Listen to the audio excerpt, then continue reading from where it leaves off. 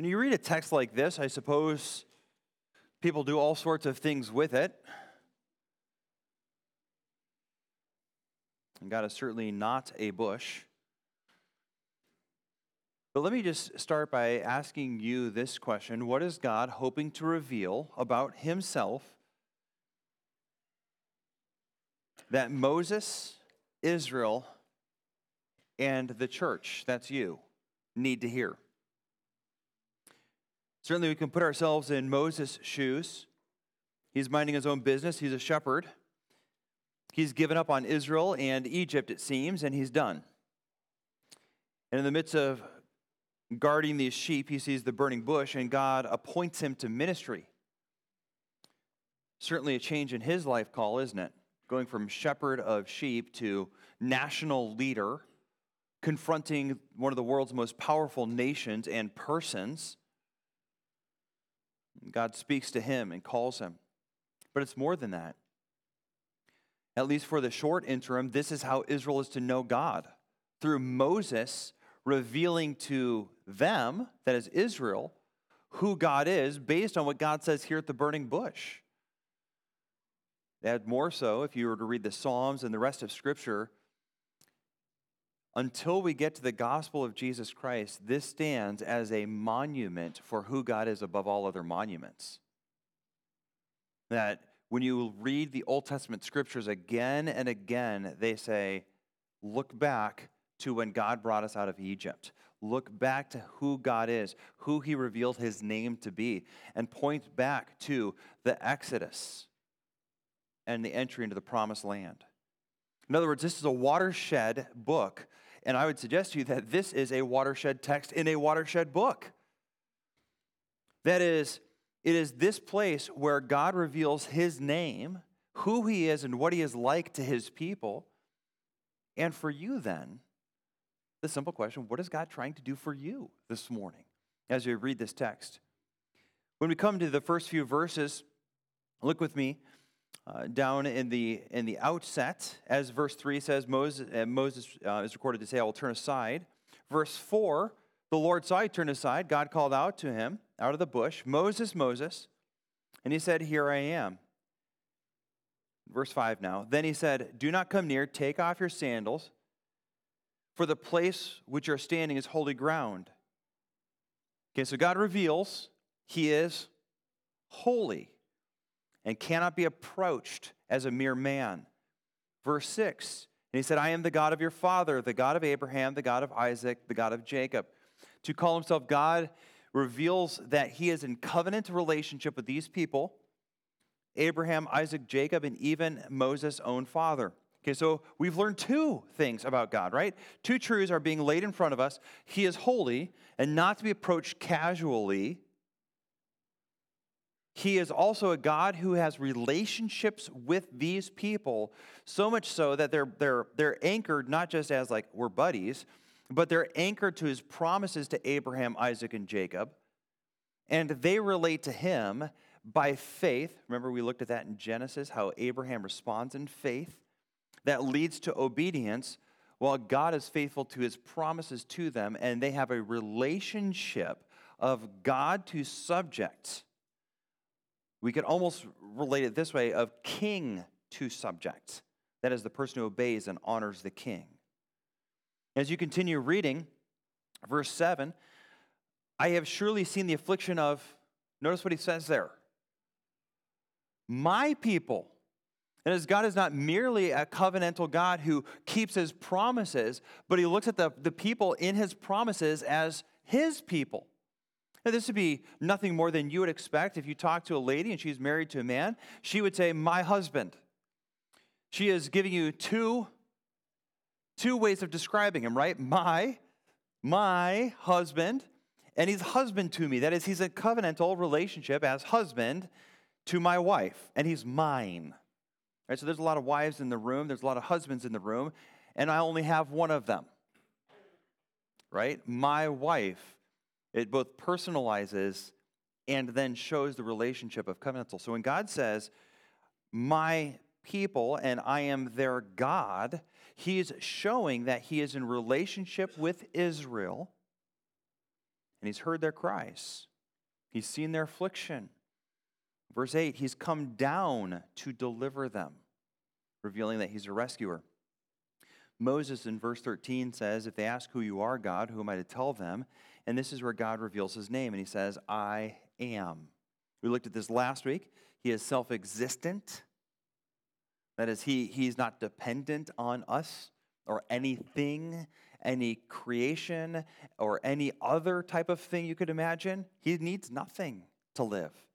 In fact, he needs nothing to be happy. God was not sitting in heaven lonely, saying, I just need a couple of these people to be with me. I'll save them, and then I'll be not lonely. I'll have company. God was not sitting up in heaven thinking, if only they could see how glorious I am, then I would be happy. God lives in eternal blessedness or satisfaction. He didn't need anything. I can go a few hours and then I need food. I can go about 14 hours and then I feel like I need sleep. I need these things to survive. God needs nothing. He doesn't merely, though, just exist. He eternally exists in a state of perfection. That is, there's no change in him. Look at how he says at the end of verse 15, this is my name for how long? Forever. This is who I am always. God is the unchanging and eternal self-existent God. That is, he always is who he is, and he's never changed. And this is where we ended last week with this thought of hope then. If God is unchanging, then his promises are sure. Perhaps you've made a promise that you regret. Maybe you promised to pay someone, and then you run out of money, and you're like, I don't know how to pay them now. And you regret making a foolish promise because you no longer have the means to cover it. Or perhaps your attitude towards them has changed. You promised to do them service, and you realize that they're manipulative and sleazy, and you no longer want to give away your service to them. God knows exactly who you are, and his unchanging character means his promises are secured. Not to you, not to your behavior, not to your commitment to him. His promises are secured because he is unchanging. And so no matter what happens in your life, when God declares that he loves you and in saving grace rescues you and forgives you, you are secured eternally because God is eternally unchanging. He will never regret. He will never take back a promise. He will never apologize for a mistake made because there are none. This is who our God is. But this does not answer all of Moses' concerns. God calls him to a mountainous task. Calls him to the type of task that would cause all of us to rethink our life choices. And so Moses, being summoned to this task, probably sensing some fear, is promised by God then how this will come out. I want you to look with me in verse 16. And if I just give you this outline, it might help you as we read through together. God is going to first deal with the problem of Israel and how Moses is going to recover integrity of leadership in Israel. Then he's going to deal with Pharaoh. Then God is going to tell him how he's going to deal with the Egyptian people. So first you have the elders in verses 16 through the beginning of verse 18. Go and gather the elders of Israel together and say to them, Yahweh, the God of your fathers. Now remember, Yahweh has just been introduced as the personal name of God. That's why I read it in there. Yahweh, the God of your fathers, the God of Abraham, of Isaac, and of Jacob, has appeared to me, saying, I have observed you and what has been done to you in Egypt. And I promise that I will bring you up out of the affliction of Egypt to the land of the Canaanites, the Hittites, the Amorites, the Perizzites, the Hivites, and the Jebusites, a land flowing with milk and honey. And they will listen to your voice. And now he moves to Pharaoh. And you and the elders of Israel shall go to the king of Egypt and say to him, Yahweh, the God of the Hebrews, has met with us, and now please let us go a 3 days' journey into the wilderness that we may sacrifice to the Lord our God. But, God says, I know that the king of Egypt will not let you go unless compelled by a mighty hand. So I will stretch out my hand and strike Egypt with all the wonders that I will do in it. And after that, he will let you go. And now God tells him about Egypt. And I will give these people favor in the sight of the Egyptians. And when you go, you shall not go empty, But each woman shall ask of her neighbor and a woman who lives in her house for silver and gold jewelry and for clothing, and you shall put them on your sons and on your daughters. So you shall plunder the Egyptians. Okay, so God is equipping Moses with hope, isn't he? Here's a man called to a task that just beggars his own ability to imagine success. God calls him to go to this people that have rejected him. Right? We survey back to Israel, and Moses is going to be a redeemer for Israel, and he rescues an Israelite and kills an Egyptian, and the next day an Israelite says to him what? Who made you the ruler over us? I mean, it feels like two siblings, doesn't it? Who made you mom? And the answer is no one yet, generally in the household. And this is Moses. He didn't have an answer, and so he runs away. And for 40 years, he's been a shepherd. And God says, go back and be the leader. I just want you to imagine going back to some 2 million people who are enslaved, who've already rejected you and being like, hey, I'm here, and I'm in charge. You can imagine Moses seeing this call and not finding any humor in it, but just being daunted by the impossibility that he would be respected or respectable in their sight and that they would receive him as leader. And to add to that, then he's supposed to gather this cadre of leaders who probably won't accept him anyway, and he's going to lead the charge to go talk to this man who can kill him with a command. The man who probably leads the most powerful nation, and at least in this part of the world. And he's supposed to go to him and say, hey, let us go. Clearly, this was an option that Pharaoh has known about and has rejected for decades. Pharaoh could have kicked Israel out at any point. Pharaoh doesn't want Israel to leave. He wants them under his thumb. And so merely asking for the very thing that Pharaoh could do and doesn't want to do is going to lead in all human wisdom to a hard no. And maybe at best, get out before I kill you. Followed by that, he's going into a foreign nation that is a powerful nation, and he's going to tell this people group, hey, let your household servants and slaves go.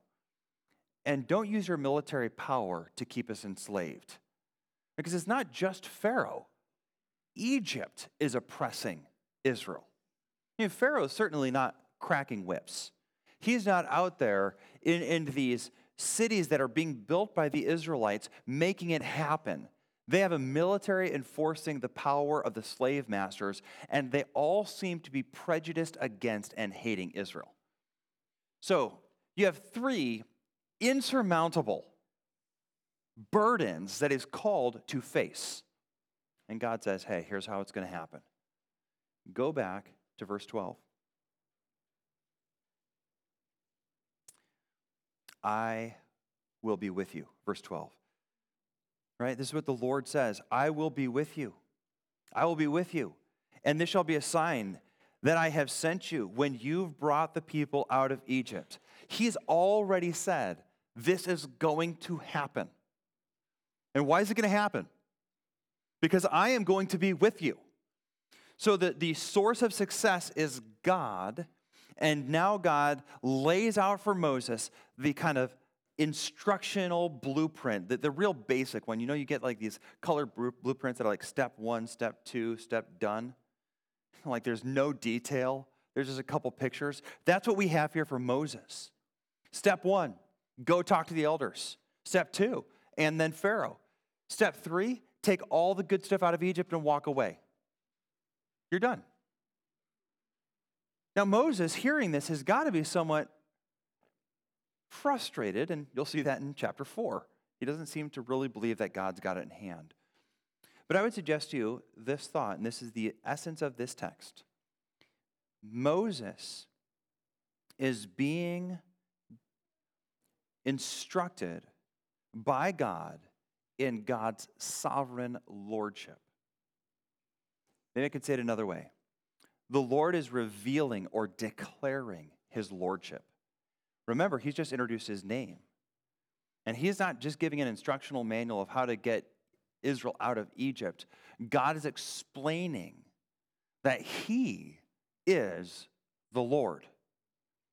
And so I'd suggest to you, rather than seeing this as merely a plan of instruction of step 1, step 2, you're out, this is actually God saying, I am sovereign over Israel. I am sovereign over Pharaoh. I am sovereign over Egypt. It's God's declaration of lordship, that he has the right and he has the power to govern the whole world. Okay, those are two different things. The right, you can have a wimpy king who has the right of rulership, but is too lenient, too kind, and just a wimp, and so he doesn't do anything. He never exercises his right. You can also have a tyrant bully who has no right, but through exertion of power or might, rules. God is showing Israel through Moses that he has both the right and the power to rule. So let's just look at the text real carefully and walk through it quickly together. Look with me at verse 16. The instructions here initially to gather under his leadership all of Israel starts with the elders. Verse 16, go and gather the elders of Israel. These are the tribal leaders, the patriarchs of the nation. It'd be something maybe analogous to gather the House, the Senate, the cabinet, and the president and go talk to them. You get all them, I probably should throw in the Supreme Court, and you get it all, right? Like if you get all of them in agreement and you have them under a leadership Moses, you can lead the nation. These are the representatives who will then lead their clans to follow Moses' leadership. So go gather the elders and say to them, Yahweh is the God of your fathers, the God of Abraham, the God of Isaac, and the God of Jacob. Okay, so he's identifying again. It's like the third time in the text. We're having Yahweh identify himself as the covenant, promise-keeping, promise-making God. But this is important for Israel to know, not just for Moses. That this is the God that met with Abraham, called him out of his homeland into the land of Canaan, and established promises to build a nation up from him. In fact, if you go to Genesis 15, in verse 13, Genesis 15:13 speaks of this moment. This is where God tells Israel that they're going to be oppressed.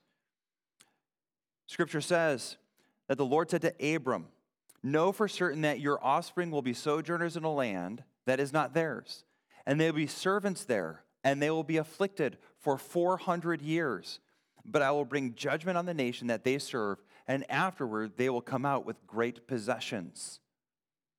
So when Moses goes to the elders and says, the God of Abraham sent me, they should be thinking in their minds, that God, the one who said, we, the children of Abraham, were going to be slaves for 400 years. Time's up. You're going to suffer and you're going to be afflicted. Yeah, that's us. We're suffering and we're afflicted, and I am going to bring them out and into the land of promise. Oh, that's us. It's not happened yet. This is going to happen. It's that God that promised Abraham and reiterated to Isaac and then reiterated again to Jacob. That God. So God is not merely telling Moses, just say these words. He's introducing himself to Israel through the mouth of Moses as the God who has made and is keeping promises. In fact, when you consider what exactly God is saying, if you look down at the end of verse 16, go and gather the elders and tell them the Lord, the God of your fathers, has appeared, and say to them, quote, I have observed you. Literally in the Hebrew, that is paid close attention. That is, God isn't merely just distant. He is present with Israel and is engaged in their suffering so that he can say, I am paying close attention. I'm right here, and I know exactly what your plight is. In fact, when he says that word affliction at the beginning of verse 17 there, and I promise that I will bring you up out of the affliction That's the same exact Hebrew word as back in Genesis 15:13 when they're going to suffer. And he's calling forth that word, and it's actually fairly unique, to point out that this is exactly what was promised to Abraham is going to happen, and now I'm going to bring you out of this affliction. He's going to bring them out, and not merely bring them out. And just a side note, it is almost always used this way, that they're going to go down to Egypt or up out of it.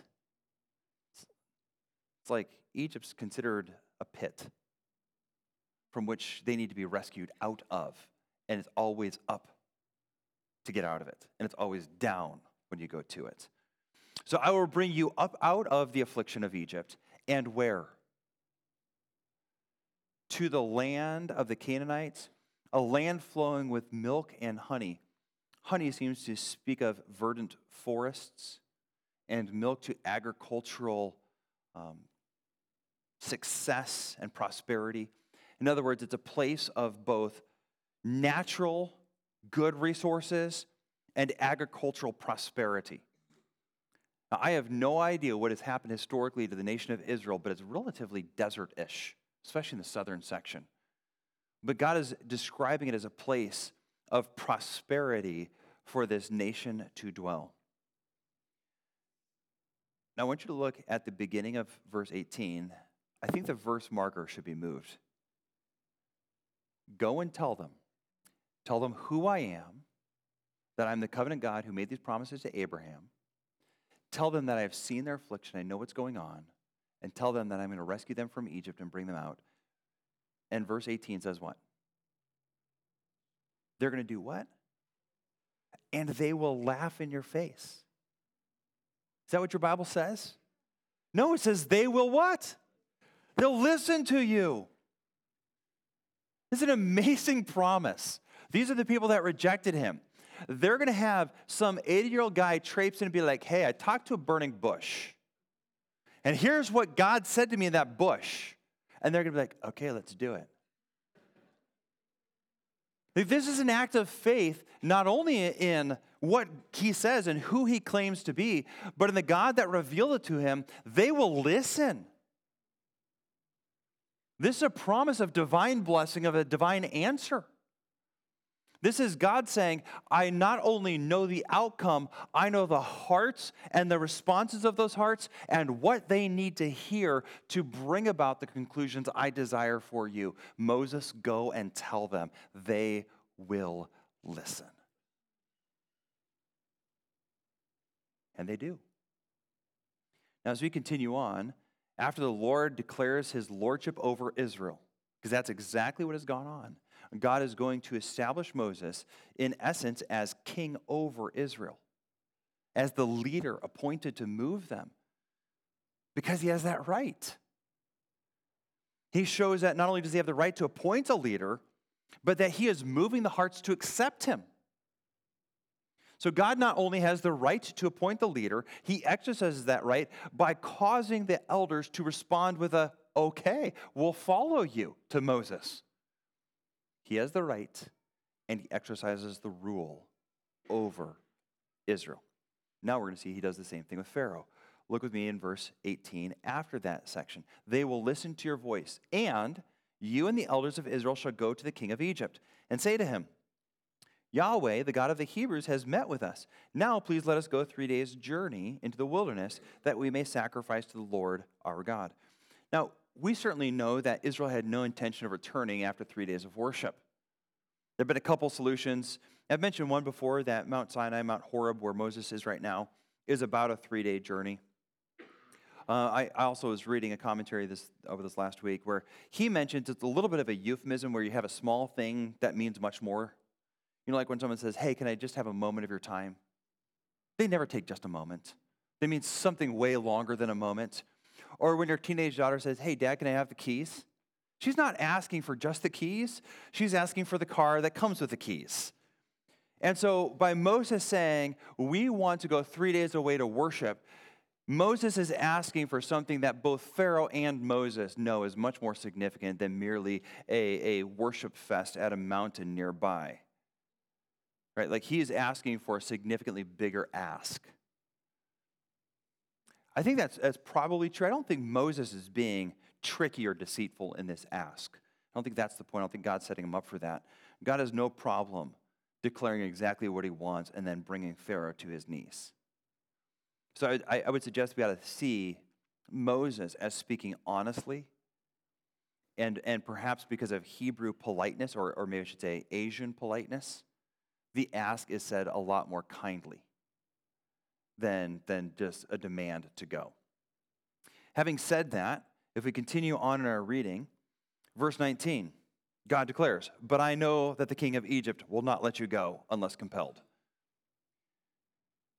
Again, what is God telling us about himself? He knows the future. He knows Pharaoh's heart.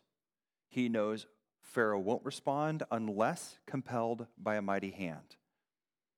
I know the king of Egypt, he will not let you go unless compelled by a mighty hand, so I will stretch out my hand.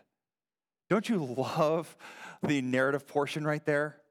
He needs a mighty hand. So here's my hand. It's coming, because that's exactly what Pharaoh needs.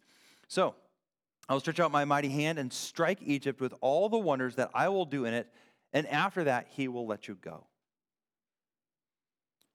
God uses Pharaoh to establish his brilliant power, his glorious might, his masterful wisdom, and his sweet kindness to Israel, doesn't he? Pharaoh's resistance to God, his hard-heartedness, is fully Pharaoh's problem. While at the same time, God is declaring, "I am king over Pharaoh and all he does." And God unapologetically declares both to be true. And we'll look at this in the coming weeks, but Pharaoh is responsible for his hard and rebellious heart. When God judges Pharaoh at the end of days, Pharaoh will not be able to point at the results and be like, "Well, God, actually, you got a lot of glory because of me." Nor will he say something like, "Well, you hardened my heart. What else was I supposed to do except have a hard heart?" When Pharaoh stands in front of God, he will be accountable for his sin, his rejection of God's people, and his rejection of the God of the people of Israel. Let me just read several verses to you. Exodus 4:21. The Lord said to Moses, "When you go back to Egypt, see that you do before Pharaoh all the miracles that I have put in your power, but I will harden his heart," God says. That's in chapter 4, verse 21. "So that he will not let the people go." Chapter 8, verse 15. When Pharaoh saw that there was respite, he hardened his heart and would not listen to them, that's Moses and the elders, as the Lord had said. Chapter 8, verse 19. The magician said to Pharaoh, "This is the finger of God." But Pharaoh's heart was hardened, and he would not listen to them as the Lord had said.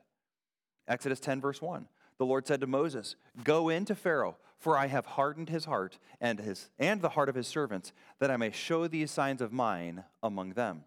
So who hardened Pharaoh's heart? Can you explain that clearly to me? Let me read these again just real quickly. He hardened his heart. Let me just, like the pronoun there is Pharaoh hardened his heart. Go back to chapter 4. I, speaking of the Lord, will harden his heart. Verse 8:19, Pharaoh's heart was hardened. Chapter 10, verse 1. I have hardened his heart, God says. Chapter 14, verse 4. I will harden Pharaoh's heart. So who hardened Pharaoh's heart? The answer is God sovereignly used Pharaoh. And Pharaoh hardened his heart, and God hardened his heart. It is not a one or the other. It is actually both. Because God is sovereign over the human heart, while at the same time, neither getting sin on his hands or being accountable for their sin. Might I just suggest to you, you all implicitly know that this must be true. When you go to the cross of Christ, was the Father somehow not in control of Judas? As though Judas' heart somehow rebelled against God, and God was just hoping it resulted in the crucifixion of his son. And yet we know that Judas will be punished for the betrayal of Jesus Christ. Do you think that God with Pilate was at all wondering what was going to be coming with his declaration of justice, or really injustice? Again, God was sovereignly moving men who in their sinful hearts were sinning when they crucified the Lord of glory. And yet it was fully under God's control. And this must be the case, or you have no hope as you exit these doors and enter a world of sinners, including yourself, that God has any security in guaranteeing your outcome or goodness or bringing you even to glory. If God is not sovereign over the human heart, he actually is not sovereign at all. He is sovereign over all things, including the heart, and yet he does so without bringing guilt on himself or excusing the sinfulness of our hearts. We are both responsible for our sin, while it is also true that God is sovereignly leading us so that there are no mistakes, there are no decisions out of his control, there are no choices of sin that somehow broke his kingship over those decisions. God is both sovereign over the human heart, and the heart is still responsible for its sin. So as you look at Pharaoh here, hardening his heart, in chapter 3, it says the Lord is going to move and stretch out his hand. So go back with me to chapter 3, verse 20. Just for the joy of reading this phrase again, verse 19. But I know that the king of Egypt will not let you go unless compelled by a mighty hand. So I will stretch out my hand and strike Egypt with all the wonders that I will do in it, and afterwards he will let you go. There's actually two parallel phrases here. He says, I will send out my hand, and the result will be that Pharaoh will send out Israel. Same words. And there's kind of like this mirror that as God strikes and sends out, then the king of Egypt is going to send out Israel and let them go. But what it requires of God to do to break down Pharaoh and his pride is send out miracle after miracle after miracle, in which he declares through these plagues, which mostly fall on Egypt, while he carefully protects his promised people, two things. He declares that he is judging Egypt for their sin, for their wickedness in turning against his people and prosecuting a genocide and oppression on them for almost a century, while at the same time declaring his love and protection in the middle of this tragedy to his beloved people. And God is going to do this. And he's going to do it using Pharaoh as the mirror by which the world is finally able to see into the heavenly power of God. I will stretch out my hand and strike Egypt. And afterwards, he will let you go. Okay, so I want you to think the parallel here. Go tell the elders, and they will do what? They will listen. Now, go and talk to Pharaoh, and I will strike Egypt, and what will happen? He will let you go. And so Moses is getting a blueprint in which God is declaring, I know Pharaoh's heart, I know it's hard, and it will take a mighty hand, and I am mighty. I will bring my hand and strike Egypt. Then the heart I know, the heart of Pharaoh, will finally let you go. Finally, in this text, look in verse 20. Further down from verse 20. 21. And I will give this people favor in the sight of the Egyptians. And when you go, you shall not go empty. But each woman shall ask of her neighbor and any woman who lives in her house for silver and gold jewelry and for clothing, and you shall put them on your sons and on your daughters. So you shall plunder the Egyptians. Just as I think an important textual point, that word plunder there is what happens when you defeat an enemy. Right? Like, so you go to the Battle of Jericho, they weren't allowed to plunder, and that's why Achan gets in trouble. This is the spoils of war. And that's the word he's using here. God is already viewing this Exodus as a holy war in which Israel is going to get the spoils. And he says, I am going to give you this plunder. Now, again, I want you to imagine this in a human context. You have this rival nation that you've enslaved because you hate them. You're killing all of their children, well, at least the male children. They're a little bit of a threat, and so you need to keep them oppressed. Then their God wrecks your country. And so you give them all your gold. Does that make any sense? You would think that probably what you would do is kill them, or maybe attack them, or at least kick them out and keep your gold. So look at what God says. After all of that, after these oppressed people who are being treated with the highest prejudice and having their babies killed, they are mere slaves in in Egypt. Verse 21, I will give this people what? Favor. I will cause the Egyptians to look at Israel with favor.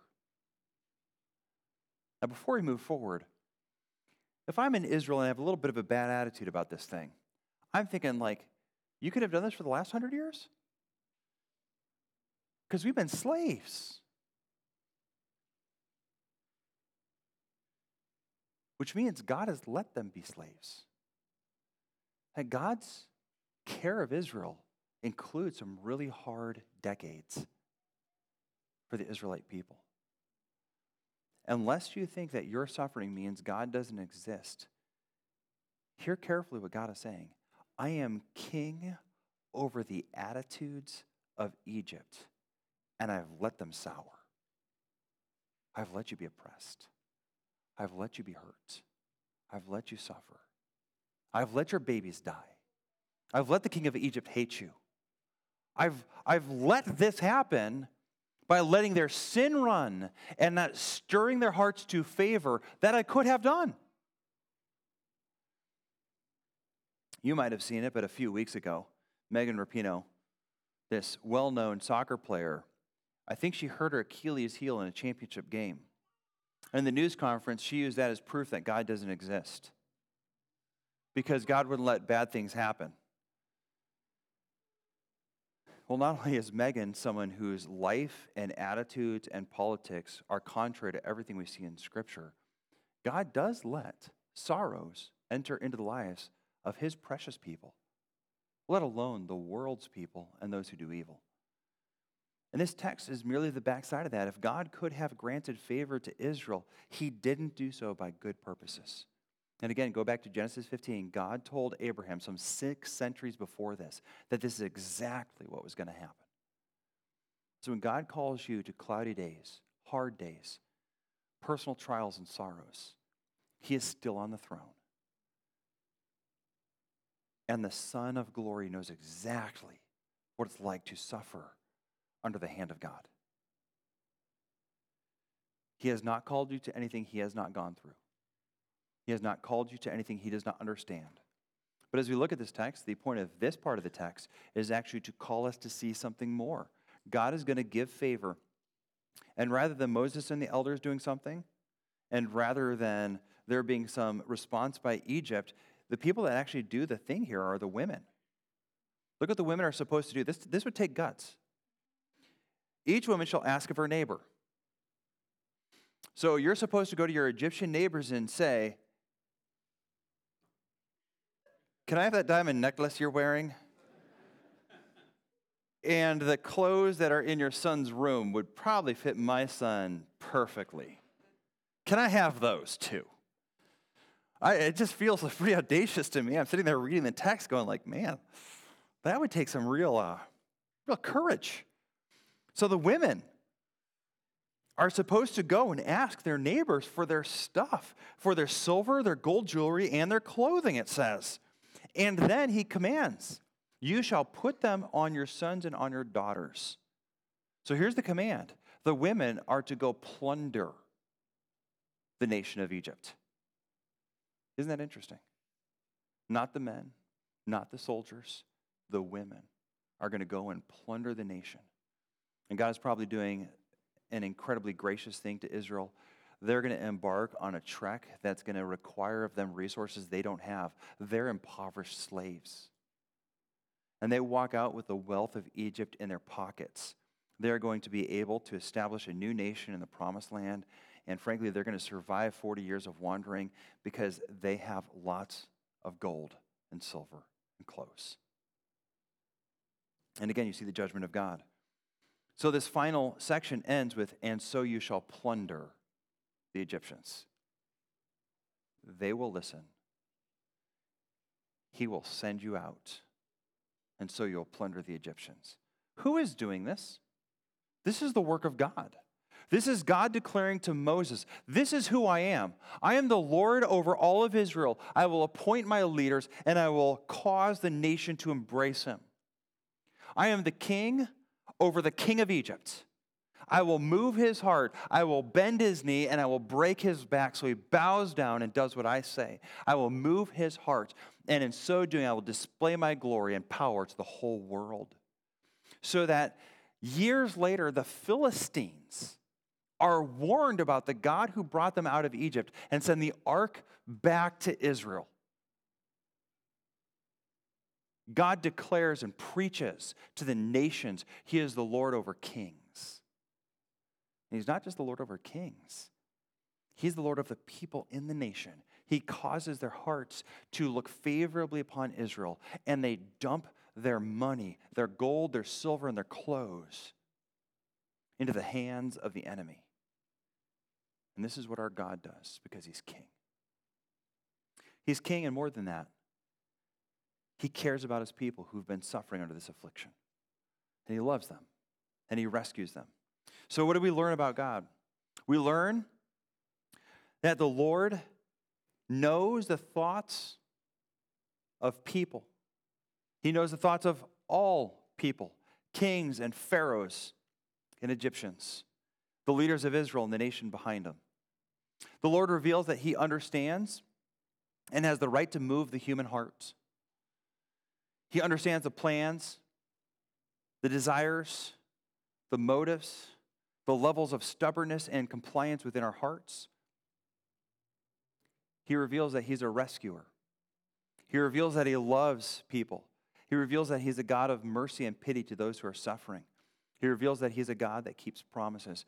He reveals that he's a God who is deeply concerned to have his people be his people. He's a God who moves with justice. He pours out justice and judgment upon Egypt for its oppression, for its wickedness, for its rapaciousness, for its bloodthirstiness and killing the innocent babies of Israel. He releases his people from bondage and declares his love for the whole world to see how he cares for his people who are helpless and in bondage as slaves. He reveals that he judges the land and even the animals for the sins of the people. For it is not just the Egyptians that suffer. God strikes the fields, the crops, and the animals too. He strikes the firstborn in Egypt as he declares that Israel is his firstborn. God declares he's king over land, animals, plants, people, and babies. He is Lord over all. The Lord reveals that he not only knows the future, but that he plans and executes the future according to his perfect will. He does so without fail, without error, without compromise to his perfect plan, so that the promises made to Abraham some 6 centuries before are going to be perfectly fulfilled and manifested in the book of Exodus. I can't tell you what I'm going to eat tomorrow for breakfast. It is absolutely stunning to the human imagination to understand so perfectly not merely the future, but the details of the future, and speak with such profound confidence and promises that will not yet be seen for centuries to come. I think we take with too much negligence the profound mystery of who our God is. The Lord reveals that he not only knows the future, but he plans it. The Lord reveals that even our sin, for which we are fully accountable, is used by him to reveal his glory, expose his mercy, and manifest his justice. So that even the sins and the fear of Pharaoh are unified with Israel's plight and sorrows and suffering and prayer to bring about God's declaration of both his mercy and justice. God was doing that. There's an antiphonal choir going on where Israel crying out in suffering and affliction sees God rescue and mercy, while Pharaoh, in declaration of pride and arrogance, is calling out for God's justice, and God sings a choir where he hits both notes with perfection. Our God is amazing. He does so while never overlooking the transgressor's sin, as Exodus 34:7 declares, that he will be merciful to whom he will be merciful, but he will by no means clear the guilty. And so in the same act of rescue, he declares he is a God of judgment. And he is our God. So if I can just turn a corner here real quickly. This is the cross. In both the same moment, showing his incredible mercy to sinners who trust in Jesus Christ, God offers forgiveness and pardon without limit to all who turn and ask for forgiveness. And yet with that same stroke that offers you complete forgiveness, he allowed the Son, who is a blameless lamb, to be killed for sins he did not do. Both mercy and justice combined. It is not mercy triumphing over justice, nor is it justice in opposition to mercy. They are together unified in the cross of Jesus Christ. Right? We are forgiven because it is by his wounds we are healed. And yet he was wounded for our transgressions. So it should be no surprise that when we look back and see the work of God to declare his kingship over Israel and over Pharaoh and Egypt, he does so in such a way that he shows mercy to the afflicted and pitiable people of Israel, and justice with the same work to the people of Egypt. Can I just appeal to all of you to beg God for mercy, to ask for his saving grace, to lean on him and trust in this amazing God? If he knows your heart and he knows what you've done, there's going to be no sin or no motive you can hide from him. If he is a God who the king of Egypt cannot withstand, you will not withstand him on the day of judgment either. Trust in our gracious God. It is a simple song, crown him with many crowns, the Lamb upon his throne. Hark how the heavenly anthem drowns all music but its own. Awake, my soul, and sing of him. Hail him as thy matchless king throughout all eternity. Crown him the Lord of life, who triumphed o'er the grave, who rose victorious in the strife for those he came to save. His glories now we sing, who died and rose on high, who died eternal life to bring, and lives that death may die. Crown him the Lord of love.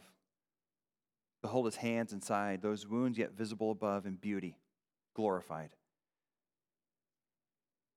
When you get to heaven, he's still going to be a wounded lamb. Those wounds yet visible above, in beauty glorified. Those wounds will be tributes to his glory, because in those wounds there is both grace and mercy preached.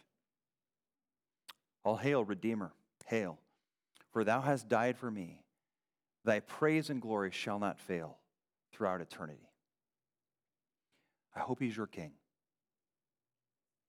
because he has the right to be your king. He is exercising rule right now. He is causing your heart to beat in your chest and your lungs to breathe air. He is exercising a gracious rule for you right now. But he asks that you bend your knee, you submit your heart, and you trust him. Or like Pharaoh, he will bring justice, because he will by no means clear the guilty. So turn to God that you might live. For those of you that are struggling through trials, I don't think any of you is facing the king of Egypt. I don't think any of you is looking at a nation hostile to you. I don't think any of you has to go and tell a whole bunch of elders, you're the king now. And Moses had to do all of that. and God did it. Moses just obeyed. Can I call you to obedience by faith in Christ? I don't know what God has called you to, but it is not the mountain of hurdles that Moses had. Obey the Lord. Trust in him. His promises are secure. Let's pray. Father in heaven, thank you so much for this reminder of who you are. You reveal your power over nations, over kings, over hearts, over motives, over affections, over the future. You reveal yourself to be the promise-keeping, faithful God who never lies. You reveal yourself to be the merciful God who is present in the suffering of your people. You reveal yourself to be a personal God who loves people and calls them into fellowship with you. Lord, I pray that you would strengthen our church to glory in our glorious King, to exalt him and to love him. Lord, in moments where our trials feel like mountains shadowing over us, would you strengthen our hearts to trust in you, to trust in the God who moves, who works, who is present, and who is good. Lord, help us to love you with our whole hearts, to trust in you. If there's any in this room who have yet to trust in the God of mercy and the God of justice, Father, I pray that today you might call them to your grace and mercy by the work of the Spirit. We pray. In Jesus' name, amen.